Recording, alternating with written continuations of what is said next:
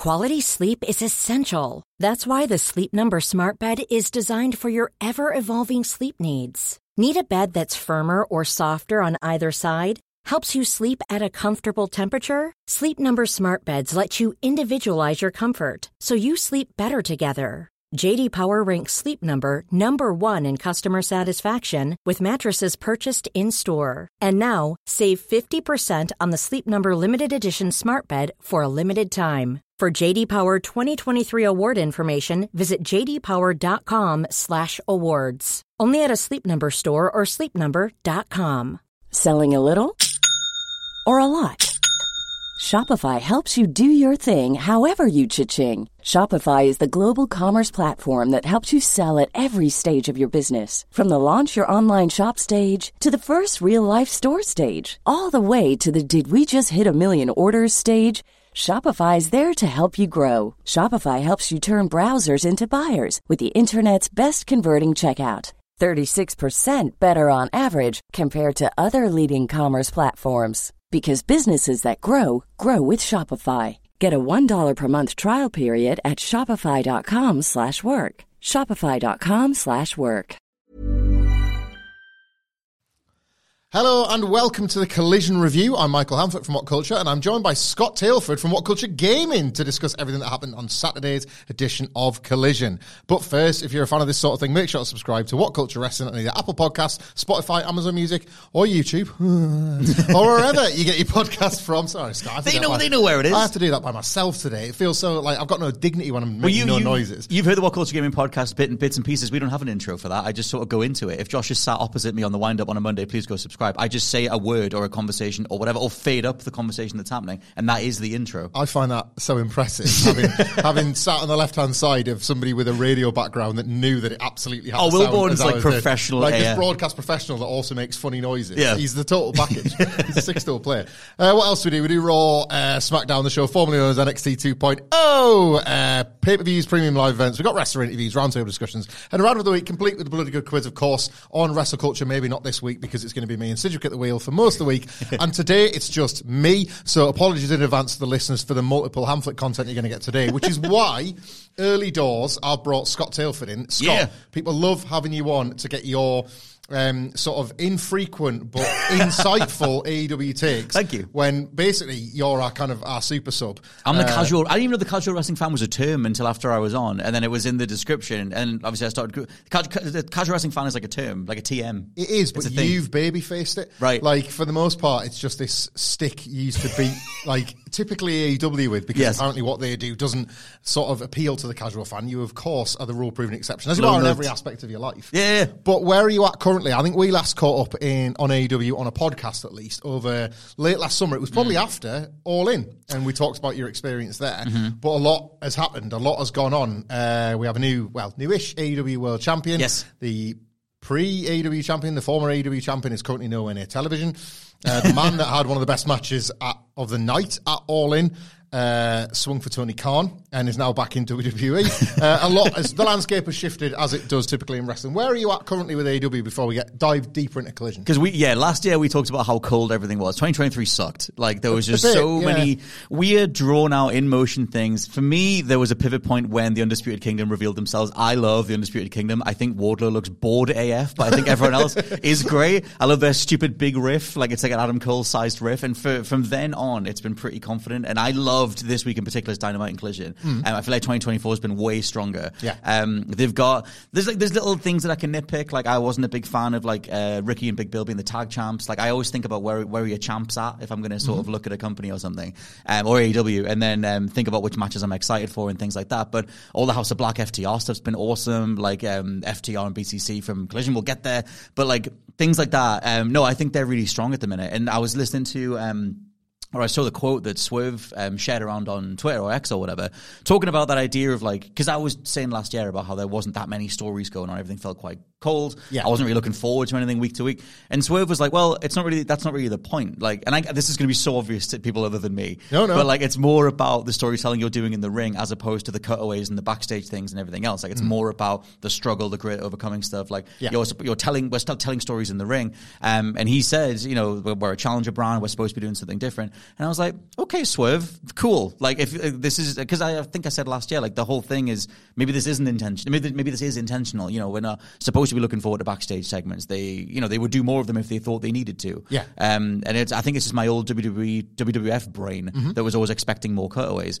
And, but, you know, if I think about Hangman and Swerve, their story is almost entirely told in the ring, minus the home invasion bit every now and then. So it's like things like that where I'm like, okay, I get the overall approach. But I think for me, like, AEW is like stellar at the minute.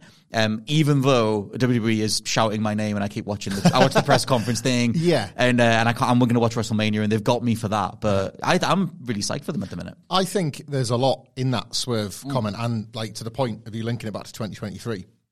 It was, Tony Khan loves that challenger brand, and he typically uses Pepsi and Burger King as opposed to Coca-Cola and McDonald's. Because of course you would, because they're massive in their own right, and you might as well put your brand on a platform there as opposed to your market leader. I think where AEW in 2023 was accused, I didn't like this, but it was often like, it was being hit with accusations of being too much like sports entertainment. Right. Now, as somebody that like quite likes sports entertainment done well, I didn't see that as such a problem. But I think where AEW maybe got lost is when the market leader actually started to lead the market for a change. It felt like the pressure was on them to catch up rather than provide the difference. Something else, yeah. And it did feel like philosophically that clashed with what AEW existed to originally do back in 2019, when, again, the market leader was basically more of a turn of phrase than something that accurately described what was on Raw and SmackDown every week. WWE was miserable for ever and ever and ever and ever. And then when the product became enjoyable to its base, it almost felt like for the first time the pendulum had actually swung creatively. Yeah. And I think now we have found ourselves in early 2024 like real life horrors aside that are currently attached to WWE, and you know AEW isn't without those too. But just strictly analysing the television shows, I think we've reached a point where WWE has found its like fully formed version of itself currently. I personally believe they're heading to an apex, and then it's going to be downhill after WrestleMania. These things tend to go in cycles for creative forces, and I feel like Triple H is about to hit his sort of creative season finale. Right. Well, they need to distract as much as possible. Indeed, indeed. The challenge for Tony Khan was not so much about reversing his fortune as maybe just trying to start again. And the phrase that has been bandied around, Sidgwick tries to like suggest that people approach this with caution, but the phrase that has been bandied around is restore the feeling, capital T, capital F with a TM at the end. the feeling, which summons basically, if you think of a favourite time in your personal fan journey with AEW, it's that feeling, it's that emotion, you're looking forward to stuff, it's the anticipation of it all. Yeah.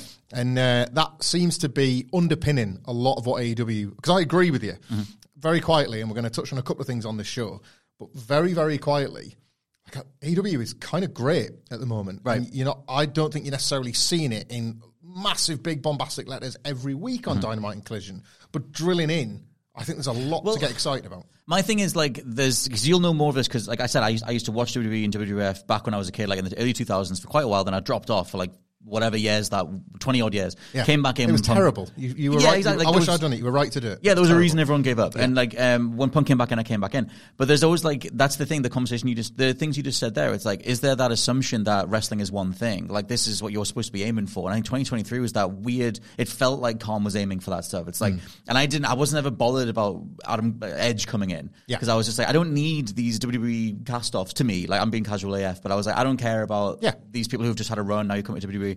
Unless you have something meaningful for it. And then Copeland's proved himself, and I like what he's doing there. But it's that thing of like, you kind of saw Khan be like, well, we're going to try and, like you said, they're trying to ape the sports entertainment side of it. They had they did it on the nose with the Jericho stuff. And it was like, you're the challenger brand, you're mentioning WWE quite a lot. Are you actually trying to mold yourself in that direction? Yeah. The production's getting higher. There's like there's screens on the ramp. There's screens around the ring now that it used to be. Things like that. But I feel like a lot of it, because so much of it is curated by Khan, like over the years, and I've already been with it for a couple of years now. Is that just an individual with so much creative control struggling to make it work, and then struggling with a certain sense of confidence and actually feeling the rollout as they grow as a person and become this person that can actually lead this stuff? Yeah. And then now you've got big business coming. Why is Big Bill not called Big Business? That would have worked so much better Well, that would have meant that Mercedes' debut would have had to be on a show called Big Bill. I'd take that. It's a bill. It's a big bill. Oh, yeah, of course it is. Dad jokes. It's a bank statement. Yeah. I would have taken that.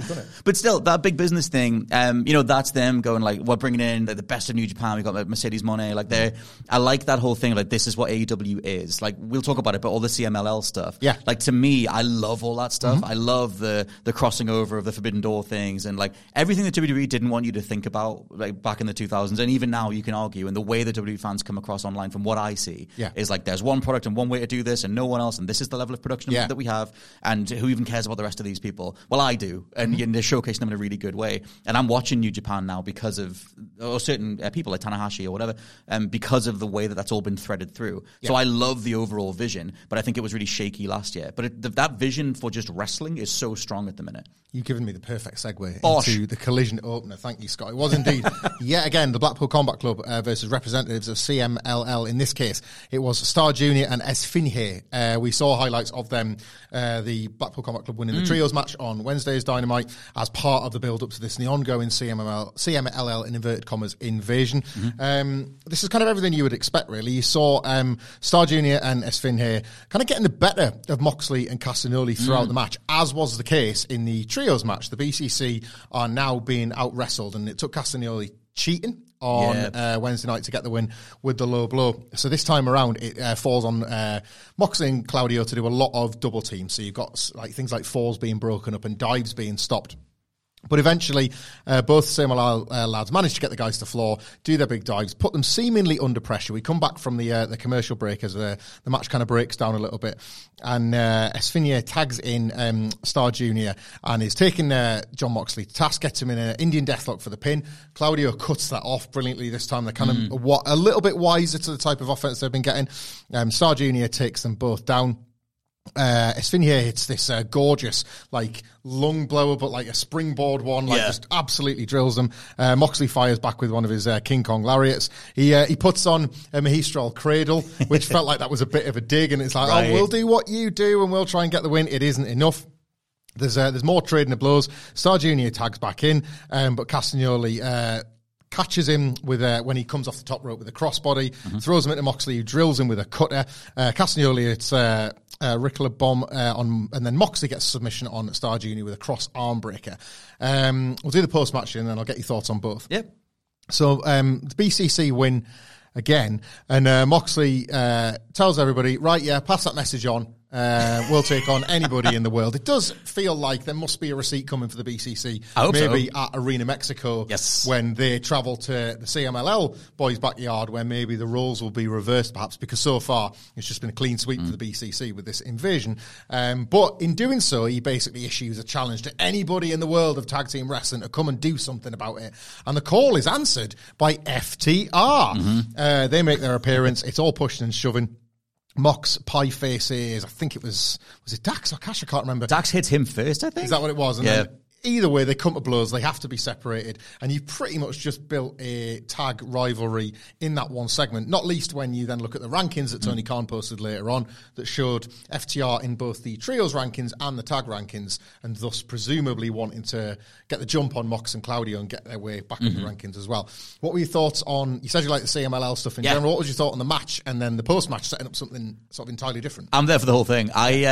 One quick thing, is Arena Mexico the arena that MJF mentioned last year when he was like, I really want to go bigger than Wembley, and he mentioned an arena that was a big place? It might not be that one. I don't know if he mentioned that specifically, but it is. It's like it's hallowed ground in wrestling fans. There was somewhere he mentioned last year in the Wembley press scrum where he was like, let's go bigger next year or something. And I thought it was that one. Either way, I hope that's when CMLL finally win. Because I as much as I love Mox and I adore Danielson, the BCC, as you know, they're a mixed bag to me. Like I've talked about it before, but like I like their presence. For me, the interest is like that idea of like all the lucha stuff, like the flippy stuff, let's say, the more acrobatic stuff. I get the conversation online that's like, it's not convincing as a fight, but I'm personally not bothered about that. Like, I'm there for the showmanship side of it. I like that you can do all the flair. Like, when Vikingo does that insane, like, version of a Hurricane Rana where he does an extra flip before he connects with it or whatever. Those extra bits of flair are kind of what I'm there for. So putting that up against BCC, it's just a great styles clash. Like, I like that stuff a lot. There was one in a dive to the floor. I think it was Star Junior. Did like 3 sideways roll in that tiny gap that he's got. And you think, hang on. In a film, I would be assuming somebody's making time stunts in order for you to have the time to even do those rotations. Like sideways corkscrew motion. Well, it's like for me, these impossible feats, aren't they? You know? Yeah, and it's like for me, like I don't know enough about how a match is constructed on the fly. Like sometimes you can see people talking to each other. Obviously, there's certain spots backstage, I assume, that get planned out. Whatever.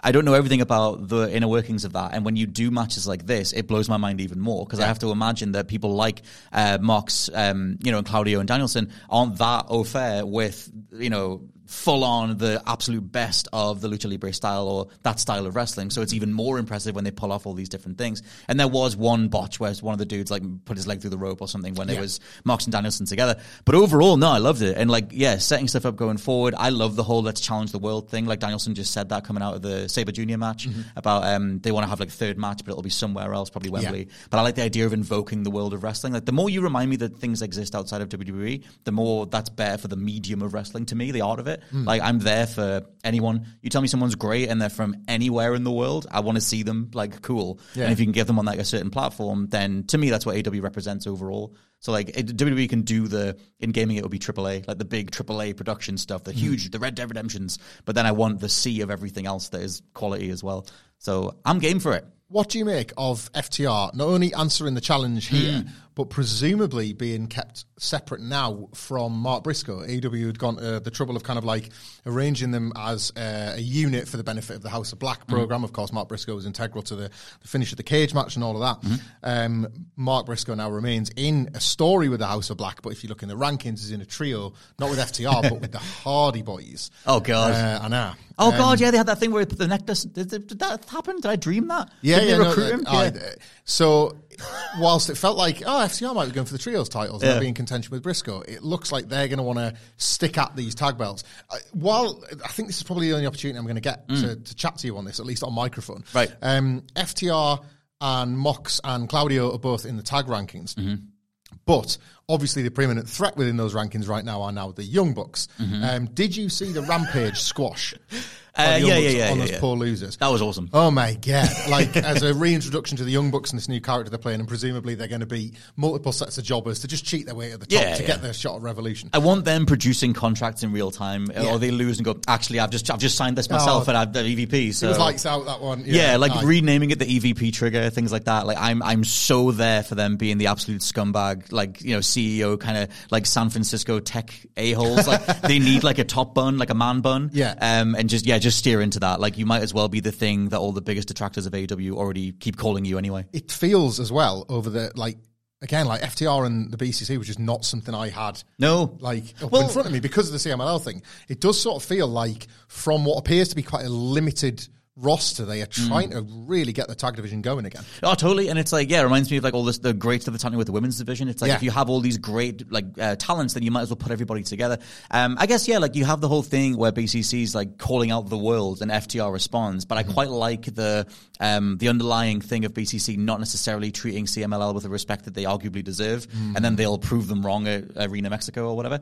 I just like everybody mucking in. Like, I like the idea of BCC and the CMLL team, and then you have FTR are also there for further down the line. Like, I don't mind them seeding multiple things as long as it feels purposeful. The Briscoe Hardys thing, I forgot that even happened. Like, I adore Mark Briscoe. He's in my top 3. And he's so good in solo, in their single stuff, that I think you can just have a really good, solid singles run. And he's just the guy that, he's everyone's friend. If you need a hand, like, he'll drop in. And you could argue that's what the Hardys thing was, as opposed to like a long form. Like, he's not going to win the trios with the Hardys. Let's hope not. A lot of that felt like it was a response to, was it Matt Hardy on Twitter a few weeks ago who was like, we've been booked wrong and we needed more of a push. They were trying to seemingly work themselves into something better than what they were getting. But they got it. Like, it was like, okay, Jeff, you get a bunch of matches, and then Briscoe's going to do a segment with you and everyone cheers for you and whatever. So I kind of felt like it was just, that was that. And he does need help. I mean, we'll get to this later. He does need help against the House of Black. But I think there's more interesting avenues than Matt and Jeff. But by far. Like, it's, that's the Hardy stuff. As much as I loved them back in the day, no, I'm all right. But yeah, that whole thing of just sort of invoking, like, making sure there's a fire under the tag division again, I I feel like I said at the beginning, like for me, the Ricky Big Bill stuff took that fire away. Okay. They were fun to watch. They were like, they're solid, whatever else. But like, it's not FTR as champs. It's not the Bucks as champs. It's not House of Black when they were the trios champs. Like there was a feeling to the divisions when they were at the top of them. And that comes back to my who's the champ thing. Yeah. Where like, I just didn't care about the tag division when Big Bill and Ricky were champs. Because I just had to wait an arbitrary amount of weeks for them to lose it. So someone who's actually a better fit can be an actual tag team. Right. Oh, fair enough. Arguably. I mean, but what a way to go out.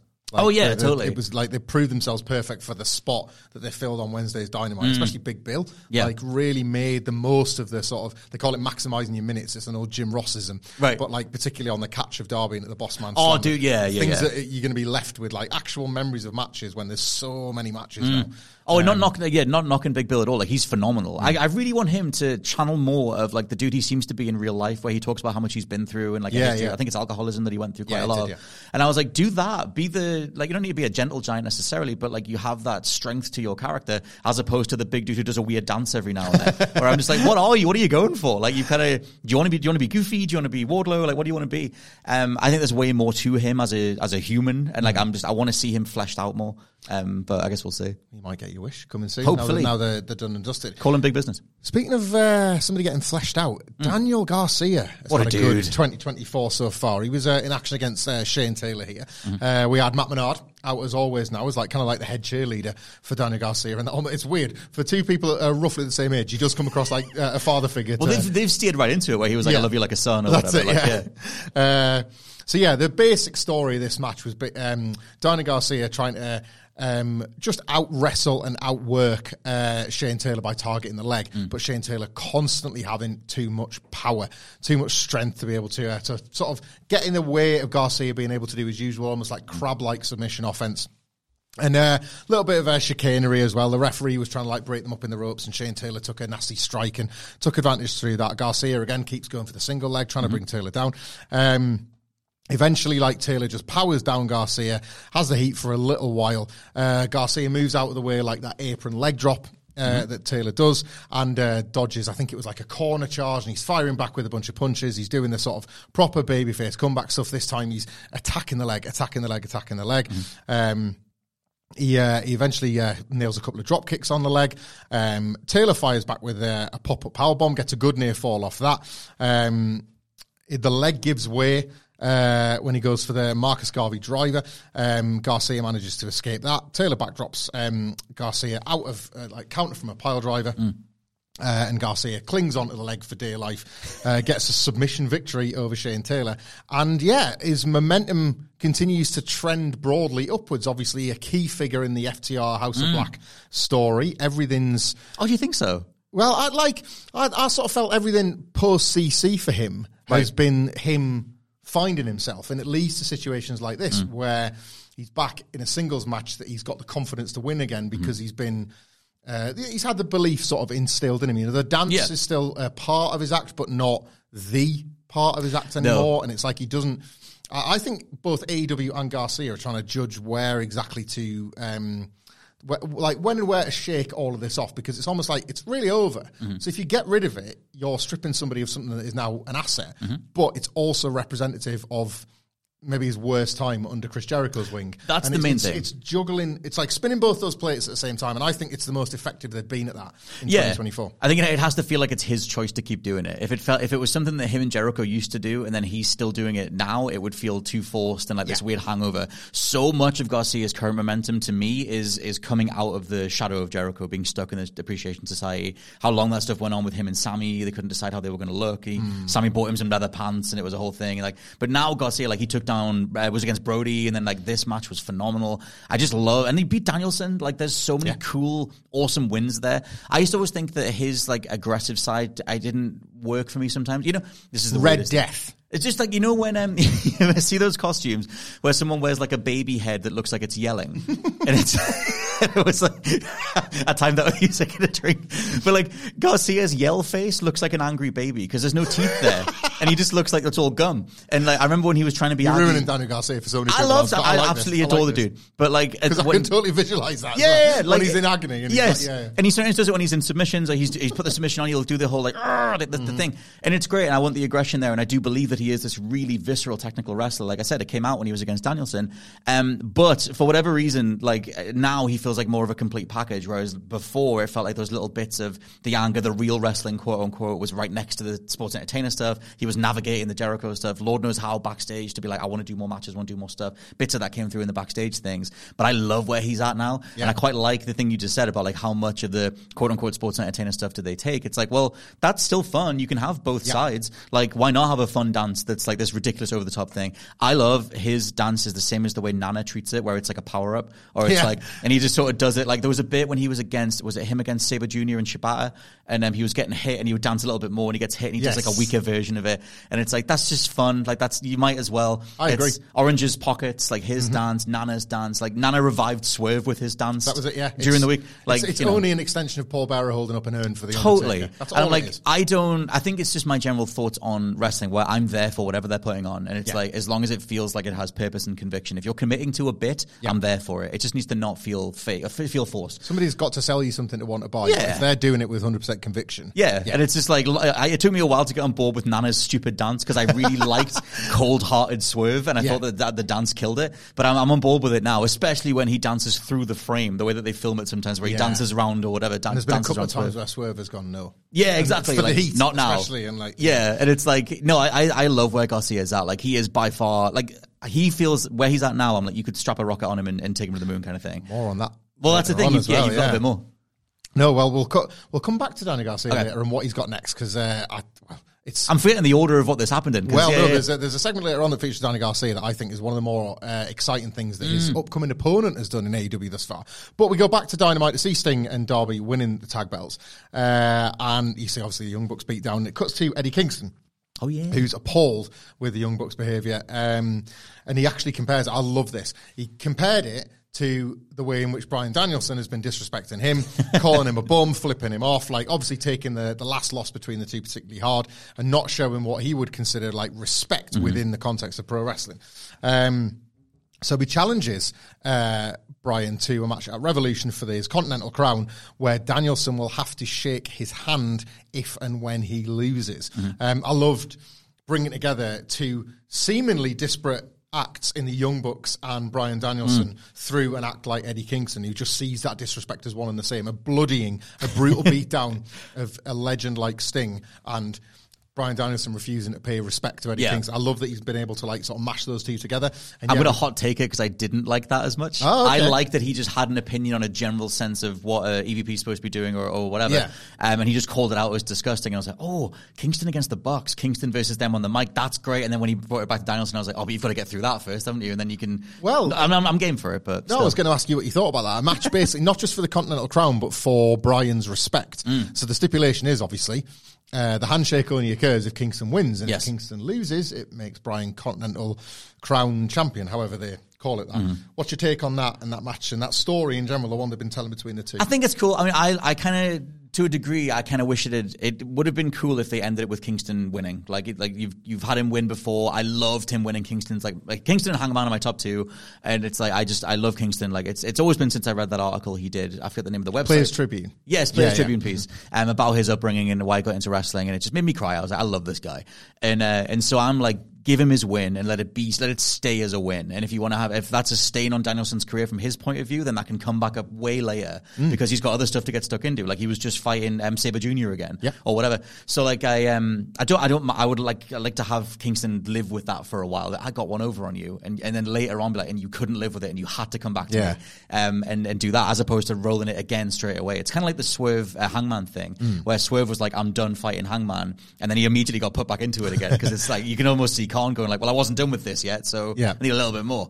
And so I like their feud. I think they have really good chemistry together. I'm just a bit here and there on. I think Danielson's a phenomenal heel, but the whole like I'm spitting on you and you're a bum and whatever, and then I don't know. It feels done. Like it's just going to do that again, and then it'll be well whether he shakes his hand. And I'm like, I don't know, man. Kingston's already beaten him. Like that's fair enough. I love both sides of it, but I don't know. People are projecting this as a dream match, but I think it's important to sort of... It's like a dream match again. Well, this is it. Like, it's not the first time. I personally think I can't think of one of their more recent... There are two matches in the Continental Classic, neither of which were on par with the original like awesome Rampage match they had going way back to 2021. That was the match, I think, between the two of them thus far. So they're chasing that for me in terms of quality. I like it one more time, but I think otherwise I'm with you. I think as well, like, get this done. Yeah. Like, I am interested in the stakes, but you sort of feel like Kingston almost has to win to tie a bow around. Well, that's my thing, is that I always feel like with the BCC, I get a bit bored with it's not Danielson. I don't mind winning as much. I love Danielson. You're in company, by the way. I'm absolutely sick of this group. Right. It's just like sick. Like, they always win. Yeah. There's no, like, there feels like so little compromise. Like, we're hard lads.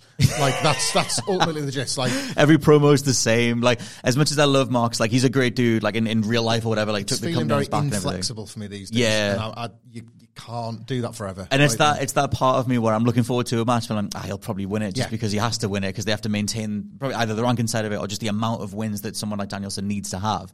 And like I said, the actual emotional stakes of it were in the Continental Classic. Like I've mentioned before about the Undisputed Kingdom feeling like a pivot point. The Continental Classic was another one where it was, and Khan even said we're going to do more things like that. Like a reminder of what great, because I loved all those backstage segments after each match. Like I would actively go and find them after each match, check in with each person. Like for all the weeks that happened, that was a phenomenal way to do a tournament. Like you almost, and they did string it together on the YouTube channel. Like that's a mini movie. That's a tournament movie. Yeah. And you put it all together. Like that was so good and such a great payoff, and the underdog won, and it's done. Like, and then you don't need to have another one where Danielson wins. And because I think as well, I'm going on, but I think about like Kingston's long-term thing where he always needs something to fight for. And like he got the belts, now what?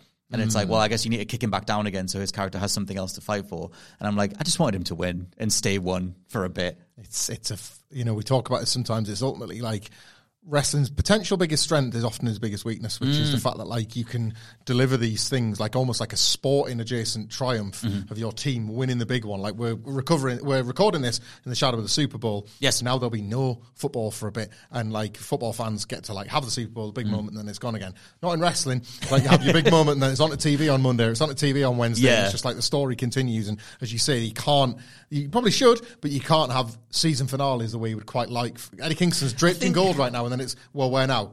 Losing the belts that you won. And it's almost like, it's a hard thing to navigate sometimes, that. Because I did like, during the Continental Classic, you had the stuff with Kingston where he was like, I'm going to lose in honor. Like, I'm not going to give in to my anger. I'm not going to go back to drinking. Like, I am going to be a better person. And then he won, and it's like, what's it like being that kind of champ and that responsibility? And then kind of, you can almost say it's one of his vices, saying like, no, at some point I actually do need you to respect me.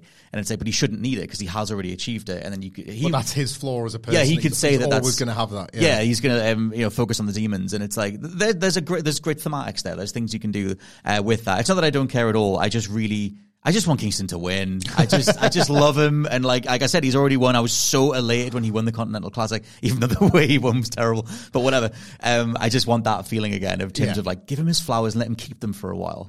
But we'll see. I love Danielson as well, so I can't really go wrong. I have no segue into Brian Cage destroying the Outrunners. Yes. There's next.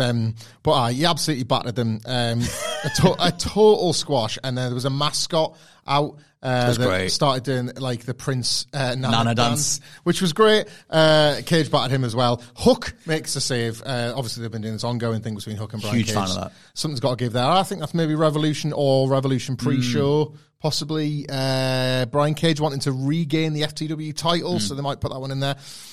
Any thoughts on any of this particularly? I love me some Hook, man. I think that Hook's for me was so underused for so long, and then I absolutely adored the sort of the way they navigated the build to the Samoa Joe match really worked in his favor, where like they were able to take that who the hell is this guy energy in the wider online discourse stuff, like why is this guy get a title shot? Khan's weighing in, he's like, well, he won all these matches and everything else, and then that match was phenomenal. And Hook's form is arguably, at least to my eyes, some of the best form in wrestling. Like he's so solid, like his fundamentals are so solid that like you put him up against I want him to be the giant slayer. I want him to take down these huge guys. And I think someone like Brian Cage, or you put him up against Shane Taylor, whoever it is, like the biggest dudes on the roster. I'm all for that because I think he comes across like he has this toolkit of moves, and he'll pick you apart, and like just that really good. I'm from the streets. I'm eating my pizza. I'm on New York streets kind of thing. But I've got the fight in me, and I've actually learned all these skills. Like I want that pitted against the biggest, toughest dudes that in theory would just squash him, but he picks them apart. Like he's like a more forward-facing Garcia. But like Garcia goes for the leg. Big bumping guy for it as well. So they've got and they can play on Team Tazlaw about how Hook knows more of Brian Cage's weaknesses than other people will and stuff like that. I'm with you. I like Hook a lot, so I'm totally with you. The Hook bat symbol's hilarious. I love that. What is that? It's one of those things as well where like wrestling, it's wrestling should be perfect, right? Because we just described it with Eddie Kingston, a man battling his own demons to get to the top, and then realizing when he's at the top, I've still got my demons, and then living with that. And the son of a suplex machine with a bat signal, and the two things can coexist with one another in the same narrative setting, fundamentally. Yeah, with a little tweak here and there.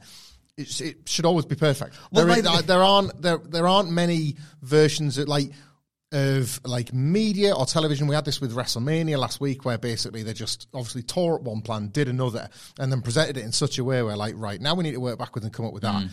You couldn't do that in the film. You would just watch a finished version of the film that wasn't what you wanted, and then after the fact you read about some sort of dissent on set between director and somebody. Unless they're reacting to the trailer or something, it never got out quite as we wanted. Not in wrestling. It happens in front of a live crowd. They go, yes, no, there are pivots, there are changes, there are stories being told with loads of different ways to do it. It should be perfect. And I know I've gone off on the Hook bat signal there, but that's the point. No, but that's perfect. Not every wrestler can have a bat signal, but not every wrestler is Hook, so Hook gets a bat signal, and on that... Yeah, for me, I love the Undisputed Kingdom's reveal, because I love the way they shot it. I love Cole with his hair, the proper evil villain reveal. I love anime, I love video games. Give me a bit... And wrestling can be that big, dumb, fun anime energy as well. And so, I like that stuff. If you had... And maybe it's because some of my memories are from the Attitude Era, or from the old stuff. I don't mind someone struggling and reaching out and hitting a button that then launches the bat signal, and the commentator's like, it's the Hook symbol. And then he comes out. You can do all that for me. That's all fine. That can go right alongside Danielson and Sabre Jr. slapping each other for real or whatever. To me, it's wrestling as a medium. It's the whole breadth of it. And it's not just the piece at the end of one side of the spectrum that is WWE or sports entertainment. To me, it's the whole thing. Yeah. And I'll take whatever. As long as they believe in the execution, I'm there for the whole thing. Totally agree. Yeah. Undisputed Kingdom, you mentioned them. Big fan. Roderick Strong is trying to butter up Tomohiro Ishii and talking about, maybe we'll fight for the title if he beats Orange Cassidy tonight. Can I ask you where you're at on him yelling names at this point? I don't hate it as much as everybody. I'm into it now. But I get a lot of people really dislike it because they see it as a feature of the old Strong character when they were hiding that they were all... a group together. So I get that. But I'd probably compare it to what we were talking about before with the dance, the Danny Garcia dance, just on a lesser scale. It got over. The thing is, I hated it when he was just yelling at him over and over again. But if you do it with names that don't need to be separated, like Ishii, or whatever, as you know, that started to work for me now. It's better. I think most people, and I like this about having you on this podcast, Scott, most people consider the exact opposite to be true, which is that as much as they didn't like it, it only made sense with Adam Cole because then he was portraying the whining, injured character, and now all is well and he's kicking ass. And it's you can't be that. But sometimes it pops me. It's almost name dependent. The first time I did it to somebody else that wasn't Adam Cole, I was like, that's pretty good. That was my thing, because I was like, okay, this is your thing now, as opposed to this one bit. A lot of people want it dropped. And Ishii wanted nothing to do with the Undisputed Kingdom. I was waiting for him to do what Takeshi used to do, say a whole bunch of slurs in Japanese, and then we'll translate it later. Because Ishii just stared a hole right through him and then didn't say anything. No, he's too hard for any of that nonsense. Adam Copeland's out next. Yes. And this is where we'll get back to a man we were talking about earlier on. So he comes out and he says how Tony Schiavone is with him, and he says, Swerve and Hangman have got the title shot for Revolution, but you're doing very well in the rankings yourself. And it's obviously to tee up Adam Copeland talking about what exactly he wants to do with that rankings position, which, as we know, is get another shot at Christian Cage. But he does also point out, and I quite like this, he points out that he wasn't there at Dynamite on Wednesday, but if he was, he would have made the save for Sting and Darby Allin. Nice to sort of leave a little thing in there. That one of these days the receipt's coming for your Young Bucks. And it's cool to have such an awesome tag specialist like Adam Copeland. Way, way, way down the road, if Copeland and Christian Cage ever get back together, that makes sense. Edge and Christian in the Young Bucks is an absolute generational dream match to book at least once. Yeah, you got to do it. I've seen the friggin' hard.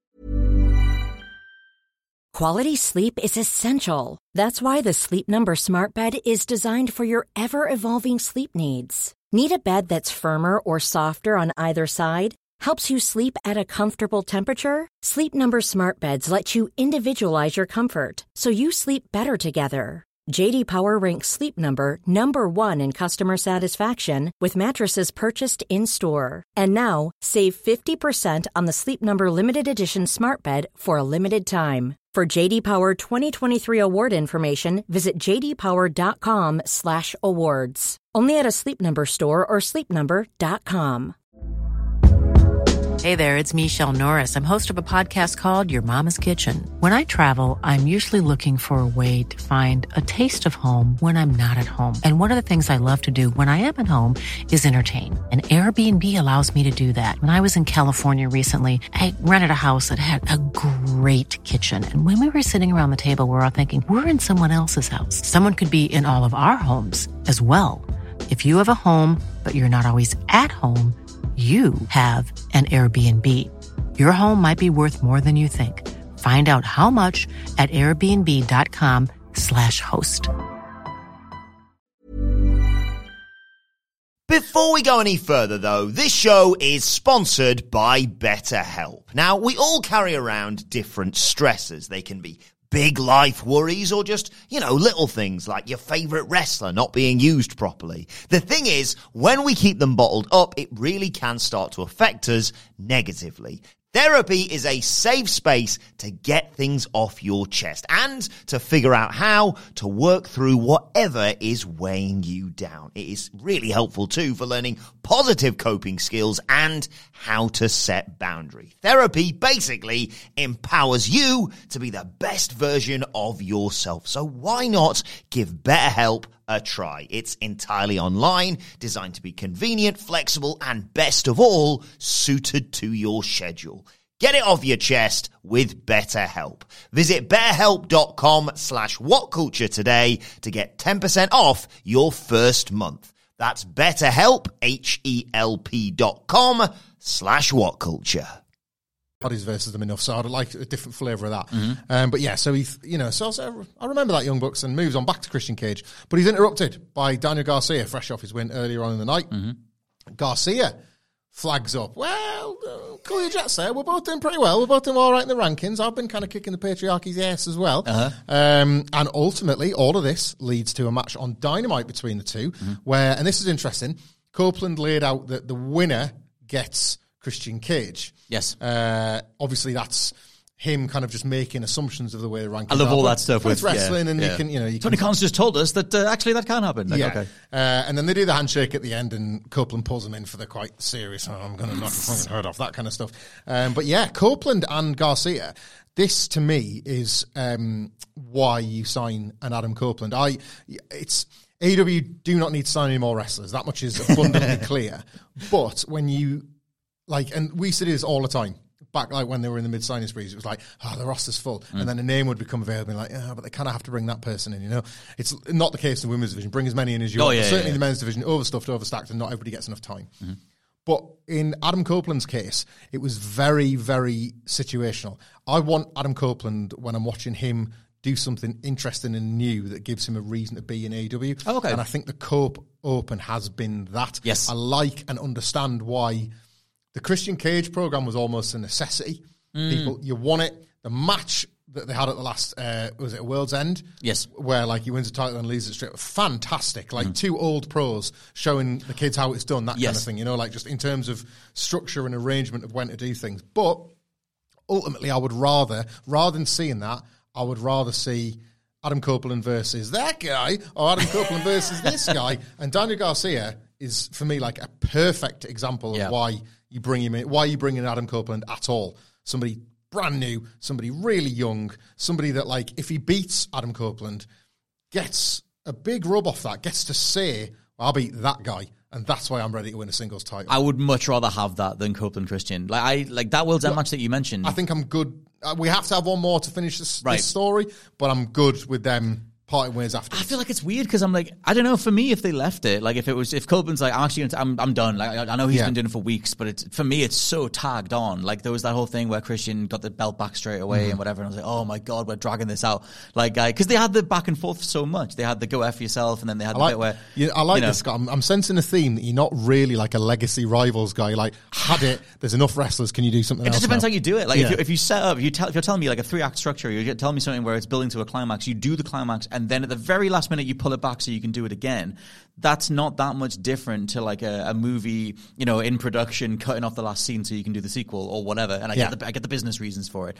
But you had all that back and forth with Copeland and Christian. Like I said, the dual hugs. Christian had a big drive and decided he didn't want to be a heel anymore, but then he did anyway. Yeah. And then like they had all the stuff with that dude whose mum, what do you call the Nick Wayne. Nick Wayne, all that stuff. And Nick Wayne's mom. Nick Wayne's mom, and like all that kind of thing. And I'm like, yeah, okay, sure, whatever, man. Like the guts of it were Copeland Christian. You were leading with that for weeks, and I thought we were going to pay that off. So, and then I feel like every time Cope comes out, and in real life when he was at the press scrum, you had him saying like, I just love being here. I love how much talent is here. And like, him going spotlighting Griff Garrison wasn't something any of us had on our cards. But that's great. Like, you're a veteran talent to highlight some people. You might lose there as well. Well, that's the thing. This creates the delay for the cage match is that you've got Garcia just getting the better of him. Yeah. Or like maybe Christian not interfering to help Garcia, but more to stop. Like he sends Killswitch out there or something to stop Adam Copeland winning because he knows that he's on his tail. What the hell's going on with Killswitch Luchasaurus? What's that? They keep teasing that he's going to 3 times they've had him get in the way of Christian, be like, oh no, I'm actually going to whatever. Then he just goes along with it anyway. Well, that basically it's old heel shtick. It's old heel shtick, which Christian, I think, pulls off very well. You might disagree. Christian's a phenomenal heel. But this idea that he's never... Basically, the man holds the TNT Championship having never really won it at all. He walked around with it for so long, if you remember. Luchasaurus won it on the inaugural edition of Collision, and then Christian just held it aloft as if it was his. Oh, totally. Then he got the belt, and obviously what happened at World's End happened. So he's this... Killswitch is an uncrowned champion that will one day... It's to lean on your sort of Attitude Era fandom, it's X-Pac and Kane. Right. Like one of these days, X-Pac convinced Kane to find his heart. Yeah. And Kane had to turn on the corporation to save X-Pac. You remember all that? And then Kane, don't speak with your voice box. The monster within that has been sort of had his thumb put on him by Christian Cage. Like Copeland is gonna remind Luchasaurus who he is, and one of these days the dinosaur is going to snap on Christian. But we talked about this last year, where it's like you do one scene, like the Luchasaurus gets in the way of Christian at one point, at some point in the year, and then someone like me looks at that and goes, oh, something's happening with this. Next week, let me see what's happening. Then they come out as normal, and then weeks pass and months pass, it's all normal, and then 7 months later, he finally turns on him, and then goes, oh, that's been building for 7 months. Yeah. No, it hasn't. That's been building for one scene 7 months ago that you finally paid off. Like that's my read on that. Because you got 40 guys on the roster. No, totally.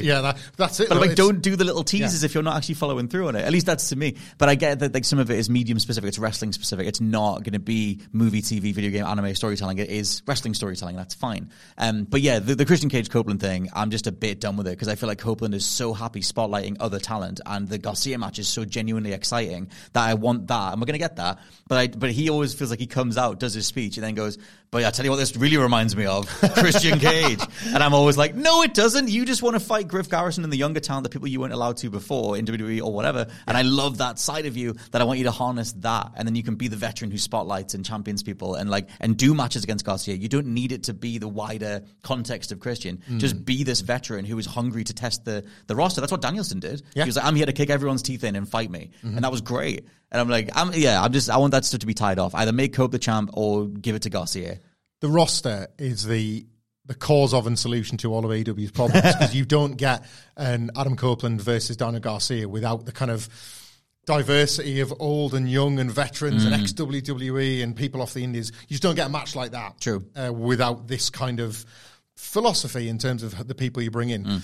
However, it does mean that it's so bloated and overstuffed that barriers inadvertently get formed. And your point there about how there'll be a clip. And of course, this took place 6 months ago, and so little happened over those 6 months, but they just say it happened 6 months ago. And plus, just to tag it on, you've got Garcia's really good character work where he's like, I build up loads and I lose the big one, which was the heart of his and Daddy Magic stuff during the Continental Classic. I really want the payoff to that. You've built and this that feels really like the big one, right? Yeah. This is, and it's as opposed to the arguable business sense reality, big business of putting Cope versus Christian again. Yep. That's your Rock Reigns match, and I don't necessarily want that. I want the other one. I think I don't know. I'm interested. I think Garcia might nick it on Wednesday. I'd love that. We will see. Brody King and Mark Briscoe next. Beautiful. Beautiful indeed. Yeah.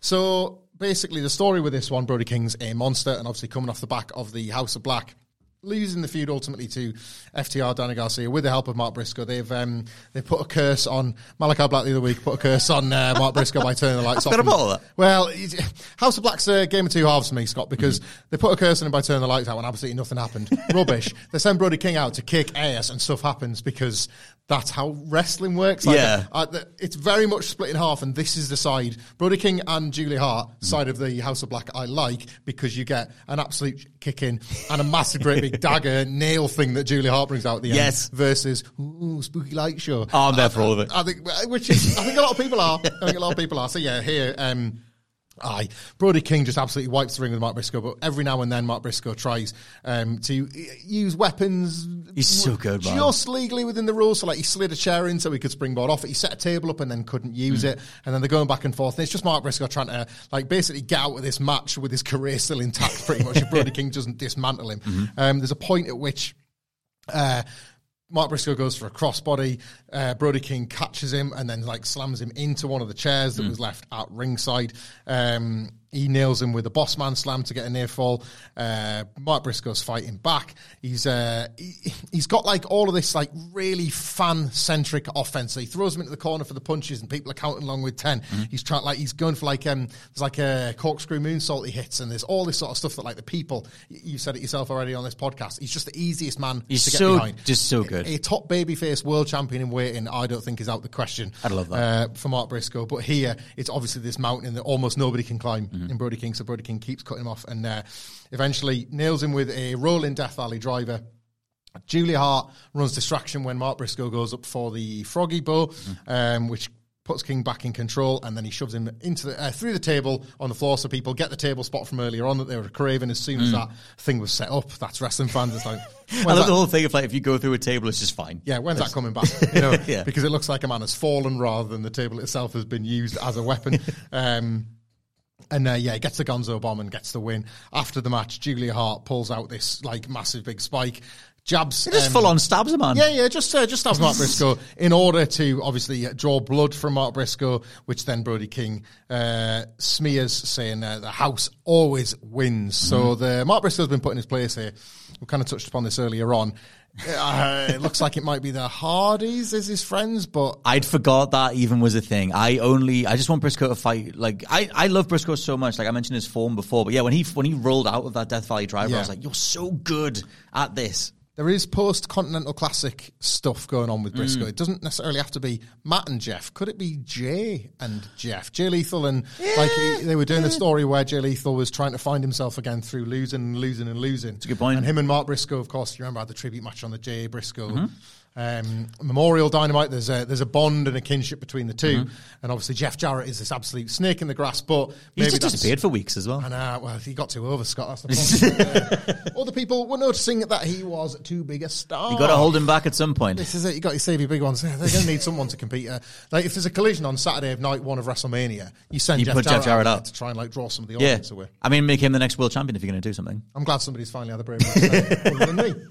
It's got to be done. We'll get on again. Yeah, the Briscoe stuff. I forgot about all that wider stuff. I completely forgot about the whole Hardys thing. Like I said, that felt like a business reality of how do we keep, two of our legacy talents happy. Let's give them some matches and give them to Jeff. I just kind of thought of that as just a general, they're just collateral damage for the House of Black being the House of Black. Like, I guess there is a longer form story to that. Maybe not, though. But yeah, I like the House of Black being dominant at AF. Like, I loved when they were trios champs and they had those specific house rules matches. Like, I like their entrance. Like, I'm there for that. You like the house rules in general? Yeah, definitely. Yeah. Like, I want them to do way more with it because it was like, it was like dealer's choice kind of thing. It was like someone else picks the rule, but it was a terrible rule. It was like, you can't like stand outside the ring for too long or whatever. It was nothing. Where I was like, if it should have been more like if it was Garcia or someone who's more technically minded or whoever has some sort of stipulation that says if you do the miss you automatically lose the titles or something. I don't know, something that fundamentally dismantles what the House of Black need to do. If you knock the lights out, you can't use your light powers. I don't know. I always really hated it. Right. Maybe I'm an old cynic and maybe I've been made a husk by pro wrestling. But my thing was, well, all right, here's my house rule. when the match starts, you have to lie down for 4 seconds. Like they both would have to do that. Yeah, you have to lie down for 4 seconds, and then I pin you in 3 and I win the belt. See, my thing is like true, but like you could do something cool with it because they had the lights are that weird fingerprint light thing. I just like the presentation. They had the silver belts. They changed the look of them. Like it felt so fully formed, and then their reign was so short, in my opinion, and so like quite unmemorable other than the aesthetics of it to me. Yeah, the Acclaim matches never really and the Acclaim potential. Just disappeared anyway. Like the trios division is like what? Like it's not really a thing. Yeah, but sorry, no. But for the House of Black though, like I said, I like them being this dominant force that is almost impossible to pin down, and they're just in the background of Collision all the time. And I quite like that they're sort of haunting these shows, and they come out and they do horrible things. They're a danger, aren't they? Yeah, it's like who's going to take them down? And like I love they're really well dressed, and you've got like all the lore that like Malachi brings into it. And I forget the podcast he was on where he was talking about all of his influences from things like Scandinavian culture and stuff. I might have got the culture wrong, but either way, he's done his research, and you can tell. And it's like the masks are great. I love the whole presentation of it, and I like that they're not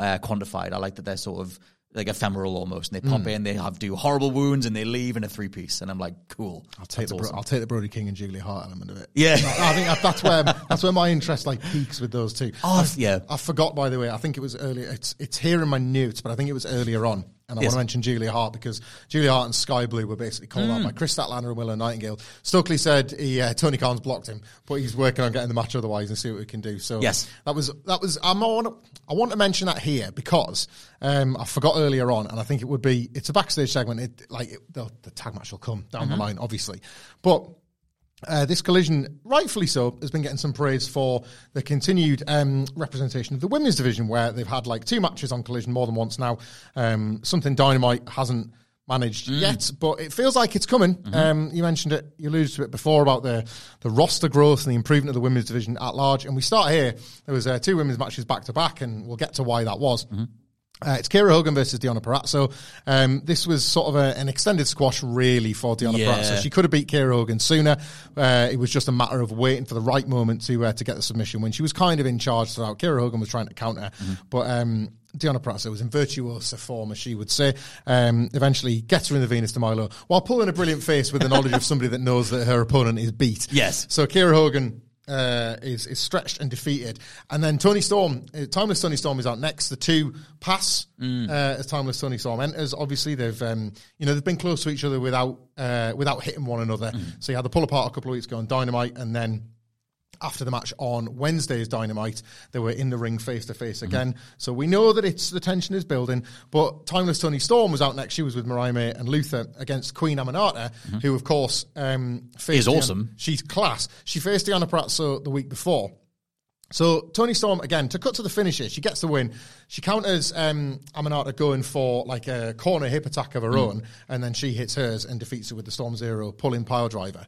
But Aminata got a ton in on Toni Storm here. Now, following on from Dynamite, where Toni Storm was flexing her technical side as if to sort of remind Deonna Purrazzo, I've got this, I respect you a little bit. And for Deonna Purrazzo to think, how much of my best friend has been lost to this strange, like, sideways journey her career has taken. Storm made much harder work of Queen Aminata than Purrazzo did. And I loved the kind of subtle storytelling in that. Like, she beat her, obviously, and by the way, what a sort of month this has been for Queen Aminata. Like, the All Elite graphic is coming, and I think there's tremendous momentum behind it. I recommend going and watch her long-form sit-down interview with Renee Paquette if you've not seen it. That fleshes out the character. Clearly, the promotional machine is behind her. But yeah, she got over in defeat here because she made Toni Storm's life a lot harder than she was able to make Deonna Purrazzo's, which at least peppers in the idea that maybe Purrazzo's got Storm's number. They've got all this background. They've got all of this sort of history together. She knows all of Storm's best offense, and she thinks she's maybe got under the skin of the character. To that point, Toni Storm won the match, and then announced that on Dynamite she'd be, Dynamite, presenting her next movie, Wet Ink. I have a little prediction. I'll be skipping that, carry on. Well, Scott. Yeah. Wet Ink. I got a prediction for you. Yeah. I think it's gonna be another one of them black and white silent films. I'm gonna get your thoughts on Timeless Toni Storm in a second, but I think you've just given the game away. I think it's gonna feature her appearing to like put an X through her tattoo, like a new tattoo over the old tattoo. Oh, probably. As if to break the bond between the two. I should point out as well within this match and Deonna Purrazzo's, they've both been, if you notice, they've both been incorporating ankle based offense into their. I didn't, but that's great. Into their matches. At some point, that's gonna. I wonder if like Timeless Toni Storm's gonna apply the ankle lock, or like the boot's gonna come loose. She's gonna see the tattoo. It's gonna like there's gonna be that moment of. Oh God! Yeah, it all comes rushing back. This is who I used to be. That's all. I just think after this is what I like about AEW. Genuinely, this is what I like about AEW. Yeah. It's the idea that there's like all these little details, this little bond between the two, and then you can use it in the match for a spot, for a moment, just for that, like one defining quality of that match. To snap her out of it. But I'm getting the feeling, ignoring all that for a second, because this was kind of my favourite part of the whole show, Scott. I'm getting the feeling that you kind of hate Timeless Toni Storm. What's the crap? I'm just sick of it. I just don't care. Right. Like I was up for it when it started to happen and the whole throw the shoe thing and everything. It's just that it's been the same gag, the same joke, the same like I'm so disconnected. I'm a 1950 star. I get it. Like I don't know. After a while, I'm just sick of seeing the same segments over and over again. And I think ultimately it stems from the fact that I hated that she just got the belt because it felt like she got the belt from Shida because the bit took off. As opposed to like why the hell was Shida's reign cut so short? Strike him while the iron was hot. Yeah, and it just felt like a business move. Then it was like, okay, we're gonna do these little silent movies and we're gonna give her all this time on the mic and all this kind of stuff. And I was like, yeah, I get sick of it in any medium where it feels like the corporates have said this is good for business, and it was just a bit hollow for me. What do you make of Mariah May? Phenomenal. I almost swore there. I almost said a different F thing, but she's brilliant. Because I don't know who she is. I think, like, I don't know. I hardly know anybody until they come into AEW. Yeah. So I wasn't sure what her role was. And then it was like that weird little joke they did where she went into Khan's room to get something signed, and she came out like, oh, I've just done something. And I was like, what are you right now? But then when she got in the ring, she hits really hard. She reminded me of like Jamie Hayter, and I was like, this is awesome. The thing that to me has kind of the paradigm shifted on the women's division is the literal physicality of it. Like Aminata hits really hard, Perazzo hits really hard and has a really good technical side to her. Mariah May hits really hard. It's great. It's such a far cry from Serena Deeb's just one of the best phenomenal, like, in the world, I think. Yeah, and it's like it's such a far cry from the way that, and like blessed Anna Jay, I'm sure she's doing the best she can. The way that her and Ruby Soho they run into things with their arms up, like, oh my God, like I'll kind of run in and try this thing. It's just not, and to me it was never an entertaining matchup. Like I've never really enjoyed like a Ruby match or an Anna Jay match, but I'm loving the stuff that's happened across the last month or so, just because the sheer physicality is so much stronger. And you can do softer matches, you can do technical submission wrestling, whatever, but I love how much strength the women's division has in a literal sense, and then in obviously the booking sense as well. So and it's like primed. It's like prime for like Brit and Hayter to come back as well. Yes, it feels like it's got all this momentum, and you're still missing some of the stars that are already there, plus some Mercedes money that will absolutely elevate the whole thing just by her mere presence. Yeah, she'll be folded in probably. It was just like I forget when Saraya came in now, but I feel like that whole I'm the Revolution, like that Grand Slam it was 2022. Yeah. So like that whole thing was like I'm the Revolution. Everybody came out. There was this, and like they could have been. I had no frame of reference for Saraya because I'd stopped watching WWE when she was around, and so like her stuff for me was like terrible. Like it just never convinced me, whatever. And there's nothing happened from that. And I hated all the Outcast stuff. Like I was glad Tony got away from that. But then you've got they're doing the love triangle thing with Ruby and the comb guy, Luke or whatever.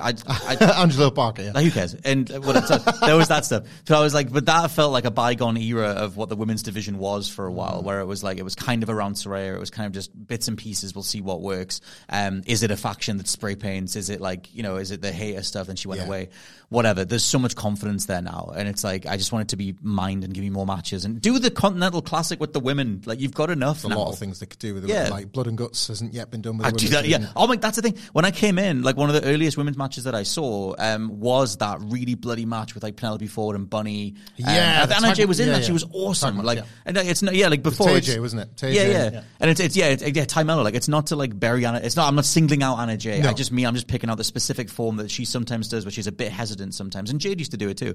And things like that, where like that bit where she won that match with the Queen Slayer, the Bob Wyatt Queen Slayer. Yeah. And it's not saying that the only positive is when it gets blood and guts or anything. It's not. But that was such a great visceral visual and moment, and the execution of it was great. And that was then missing for so long in the women's division. I think and this has been a problem in women's wrestling in North America for the longest time, ultimately.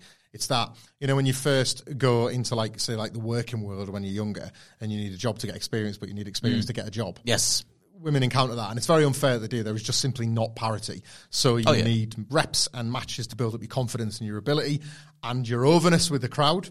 But then to do that, you need to have the matches where maybe you're not at that level. And the two things, what happens is it's typically used as a stick to beat the women with, that segment didn't draw, or that match wasn't what it could have been. And it's like, well, ask yourself why that is and how many extra chances do the men get that the women don't. You're sent out there and you better shine, otherwise you're disappearing again. No, that's true. And it's like, it's that thing, and that's like an age-old problem, basically. It's almost impossible to compete with unless you just earnestly attempt parity. WWE does not have that many interesting women's storylines. It simply does not, and it hasn't done, despite Triple H being credited, rightfully so in my opinion, with like kind of transforming the scene through his NXT product in the mid-2010s. His run on the main roster has not generated that at all.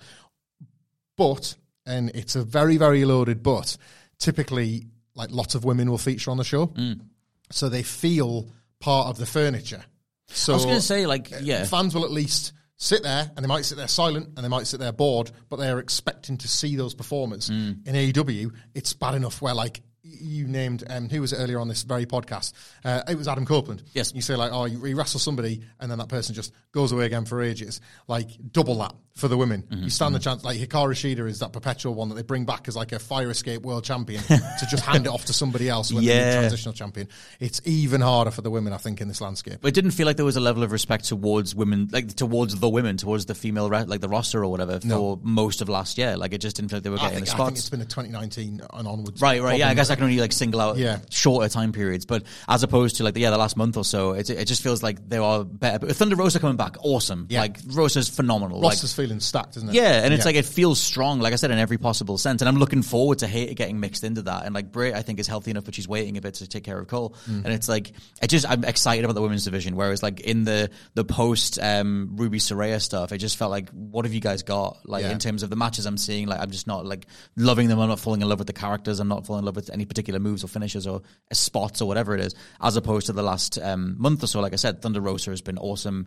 Aminata, whatever, like, it's just been way better. Yeah. And it's like, I think a lot of that stems from the online criticism of it. Like, it seems like Khan every now and then will directly respond to something online. And it's we've often labelled them a listening company. It seems to be something that was part of their reputation in the early days. And then that, some people believe that disappeared in 2023. I'm not sure if it's as simple as that, but it certainly felt like it had never been further away from a lot of people's views on what they wanted out of AEW. So that does feel like it's another element that's returned. Just bringing in, you sign Aminata, well, you're hopefully going to sign Aminata, but you start booking Aminata, and then you do bring in Mariah May. Like, it was quite quick succession. Thunder Rosa's back, and then immediately everyone's mingling in. You do the Sky Blue and Julia stuff, like you have the Willow and Stat stuff. Everything's active in a way that it wasn't before. Like, there are multiple storylines being talked about. I would like be up for more, and maybe there's a wrestling historical reason why it doesn't happen more. But like, when there was a couple of more intergender matches where you had Cole and Britt, and it was like Dante Martin and Sky when they were dating. Like, more of that stuff. Like, I know I've just said who cares about I forget his name, the Cool Hand Luke Ange. Cool Hand Ange. Based on Cool Hand Luke.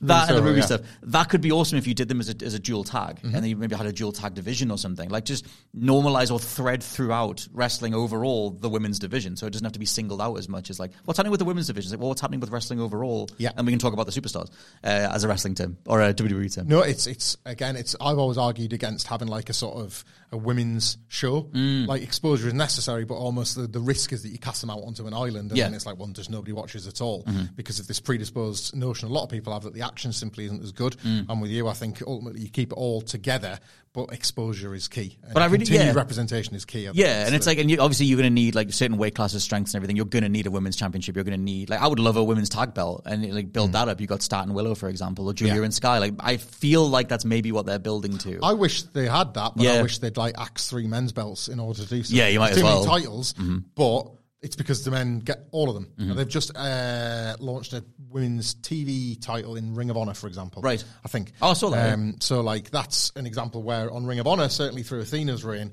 they're like, kind of the biggest storyline they had last year was Athena and Billy Starks. Yes. Like, and their ongoing thing. So, like, there is signs of it, but again, when you're kind of marooned out on a product that is, it's a niche within a niche within a niche at this point, it's all the more harder for them to break that glass ceiling. Mentioning Athena as well, like, if you bring Hayter back, bring Athena back in, you do the Continental Classic, how immediately enthralling is all of that? Totally. Like, oh my God. Like, and it would become the talking point across AEW, and that, it needs that as so well. Easy to do, in theory. It needs, like, WWE have ran 2 WrestleMania main events with women now. Right. And there was once upon a time where that sort of thing was unthinkable. And on any given year, it could, like, if the story's hot, it'll get the spot. And it's but you do, like, you put, like, I remember when Deeb did a promo, I forget who she was talking to, it was some dude, and she was talking about how, she was, like, talking about her breast implants and everything from years ago, and she was like, I had to be this type of woman in the industry, I'm not that anymore, and I was like, there's so much there you can pull from. Yeah. If you're connoting what wrestling was decades ago, or overtime, or whatever, and that would, if you did the Continental Classic, and you had the cutaways to them after each match, before each match,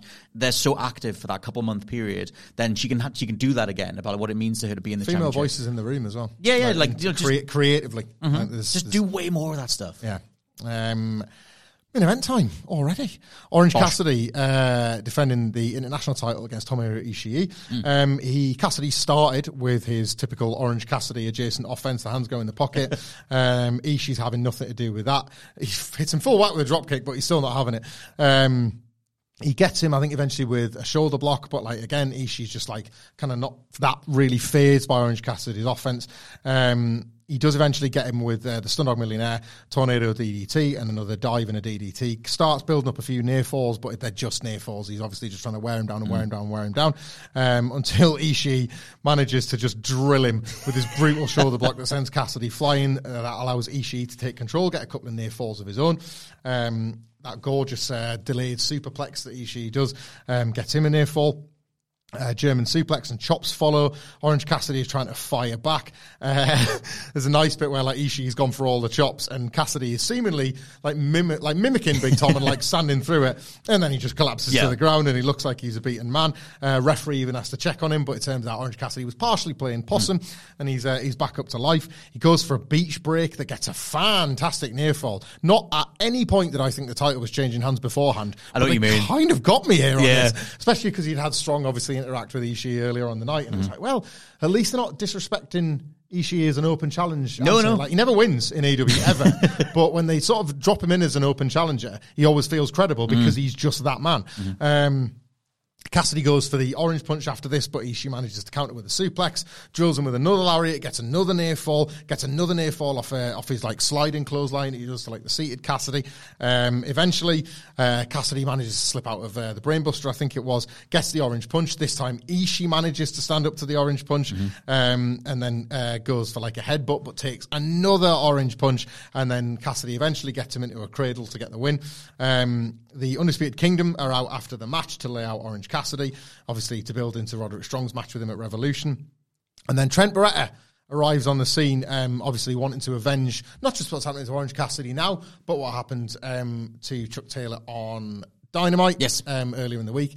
But we've got this lingering tension between Trent and Orange Cassidy a little bit, and me thought, is he going to wallop Cassidy now, or is he going to save it to Revolution, where I think the turn is coming? But yeah, that's our collision with, for now, Best Friends / Chaos seeing off the Undisputed Kingdom. Thoughts on the match and indeed the state of the international title and everything else? It was phenomenal. I mean, I think everybody, I don't know enough about the IWC, but I think most people are very glad to see Roddy doing stuff again. Like, he's such a phenomenal wrestler. I always cite the Jericho match when he first came in as one of the best things, and he's such a hard hitter. Like, it's I'm looking forward to all that stuff. Like, more Roddy is awesome. Yeah, I love Ishii. Like, he's just got such a great presence. Like, it is the Stone Pitbull. Like, I thought, like, initially I was like, oh, maybe this is quite a slow match, because I didn't know how much they'd worked together before. Like, it was mentioned in the backstage bit where Roddy was like, oh, it's 8 years in the making, some rematch against Ishii. Yeah, but then the Kingdom wanted to get into Chaos and couldn't. Chaos, right. So I don't even know what that is. So, like, I was like, cool. Like, and I didn't know if Orange had been in Japan. I didn't know how much Chaos are stable within New Japan. Kazuchika Okada,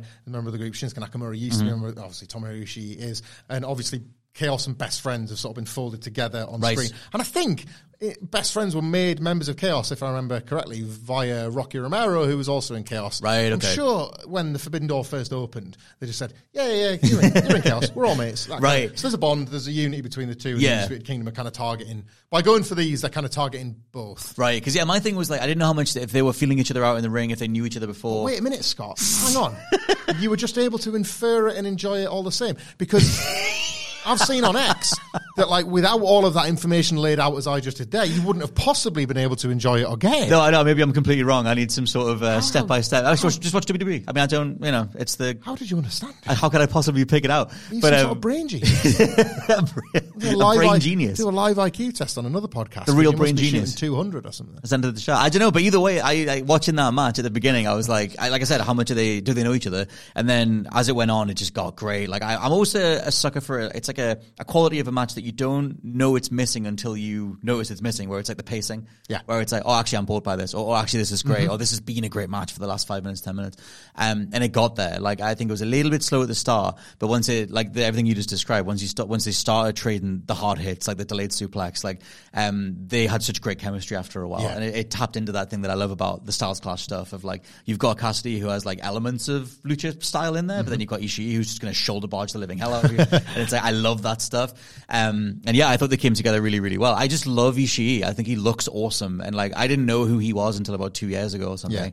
And I'm a big fan of just his presence. I love the no sell in the corner. It's such a great spot, and his face is perfect for it. Like he's got such a he's one of the best sellers ever. Yeah, and like, he's not the first, but he's one of the major main stage pioneers of the delayed sell, which almost feels more real. Right. Like you're so hard that you've sustained what the person has done, and then when you've knocked them down, you're like, actually that knacked, and you fall over as well. And it's just it's not everybody can pull that off. No, but he definitely can. Yeah, he reminds me of there was a thing in there's a gaming franchise called it's called Like a Dragon, but it was marketed over here as Yakuza, and in Yakuza 6 they had New Japan wrestlers in there. A Street Fight with the Big Show and everything last year. Yes, yeah. So there's another game just came out called Infinite Wealth, but there was one last year. They did a sponsored thing for in AEW, and for Yakuza 6 they had a bunch of New Japan people in there. Okada was in there. He does the Rainmaker pose thing. It's awesome. And they had Naito in there doing the eye and everything. And Ishii wasn't in there, and I always wanted him to be in there because it's like watching him again in this match. He's so imposing. I was like, put that guy in a 3-piece and let him walk imposingly towards someone. It would be awesome.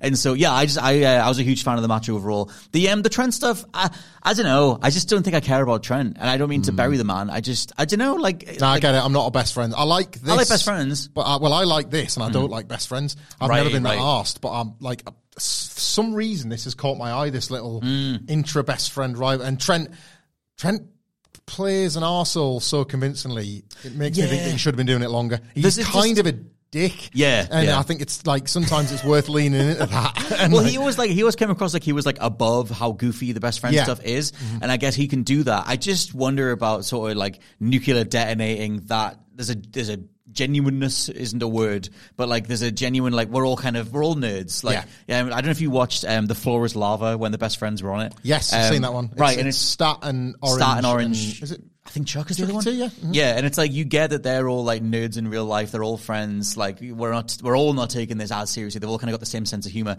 apart from Trent. Yeah, and it's like maybe he was always like the cool guy. It's like in high school or something. He always didn't want to be this. This is my group of friends. Like what? I should be with the cool kids or whatever. And sure, you can play on that. And it's like maybe you just extract Trent from them, and the best friends stay as Orange, Stat, and Chuck or something. But I ultimately, it feels so savage. But like I'm just not that bothered about Trent and Chuck. I'm more bothered about Trent because I feel like his form is better. Yeah. Like I enjoy watching Trent matches. I forget who he had a one-on-one against recently that was really, really solid. And it kind of turned me around a bit on him. Him and Omega from New Japan. It might have been. No. I'll send you the link. Right, You'll absolutely love that. Right, sweet. From about 2016, I think. Like Omega's in just to form his life, and like him and like Trent as like, I was going to say as an underdog, as like tag wrestler, but that's kind of still what he is. It feels like it to me. Like an unbelievable, like he's got singles bangers in him, but that's never really been his role. And I sometimes think like best friends are so part of the scenery, I can't. Yeah, and it's like maybe that's what it is this time around. I kind of feel like because the turn is coming. Yeah. It's like right now's the time to lean in. Mm-hmm. Well, just with the Trent thing, you've got like with his mum, his mum's coming out. She's got the cookies, and like I love the bit at Wembley where it was like, what's his mum called again? Sue. It's like using Sue's bakery or whatever. Sue's van. Sue's van. Yeah. And then someone wielded the tray of cookies, and I was like, okay, you can do that. You can do like this whole like I'm a bit older, but I still love my mum, my mom, and I'm still respecting all that. And like I'm going to use the tray of cookies, and like that's a really good goofy thing that taps into the best friend stuff. Like that's fine. But then most of him is like I'm above this, I'm a bit sick of this, and whatever. So I don't know. I think ultimately as long as it's compelling, but like I always wondered how much of him was it his idea for the Sue van thing. He has a t-shirt where it's him and his mum, but he's all battered and she looks normal. Like I don't know what he's going for, but he's in phenomenal shape, and I hope he gets an excuse to just run with it for a bit. He's a low-key body guy. Yeah, man. Yeah. Well, thank you very much for your thoughts Anytime, on brother. Collision, Scott. If people want to dig even deeper with you on X, where can they find you? They can find me at /LP89. You can find me at Michael Hamflet. You can find all of us at What Culture WB. What Culture WC Gaming? Yeah. If you search What Culture Gaming, but I think the actual tag is WCG and then aiming. WC Gaming. They'll know it. It's on. You more than they ever. It's on X, isn't it? This is it. Yeah, it's all on there at the end of the day. Yes, and we'll be back later on with all our coverage of SmackDown from the weekend. Later in the week, myself and Sid will be here for the AEW preview for Dynamite and all that sort of good stuff. And until next time, we will see you soon. Selling a little or a lot? Shopify helps you do your thing however you cha-ching. Shopify is the global commerce platform that helps you sell at every stage of your business. From the launch your online shop stage to the first real-life store stage, all the way to the did we just hit a million orders stage. Shopify is there to help you grow. Shopify helps you turn browsers into buyers with the internet's best converting checkout. 36% better on average compared to other leading commerce platforms. Because businesses that grow, grow with Shopify. Get a $1 per month trial period at shopify.com/work. Shopify.com/work. Hey, it's Paige DeSorbo from Giggly Squad. High quality fashion without the price tag. Say hello to Quince. I'm snagging high-end essentials like cozy cashmere sweaters, sleek leather jackets, fine jewelry, and so much more. With Quince being 50 to 80% less than similar brands. And they partner with factories that prioritize safe, ethical, and responsible manufacturing. I love that. Luxury quality within reach. Go to quince.com/style to get free shipping and 365-day returns on your next order. Quince.com/style.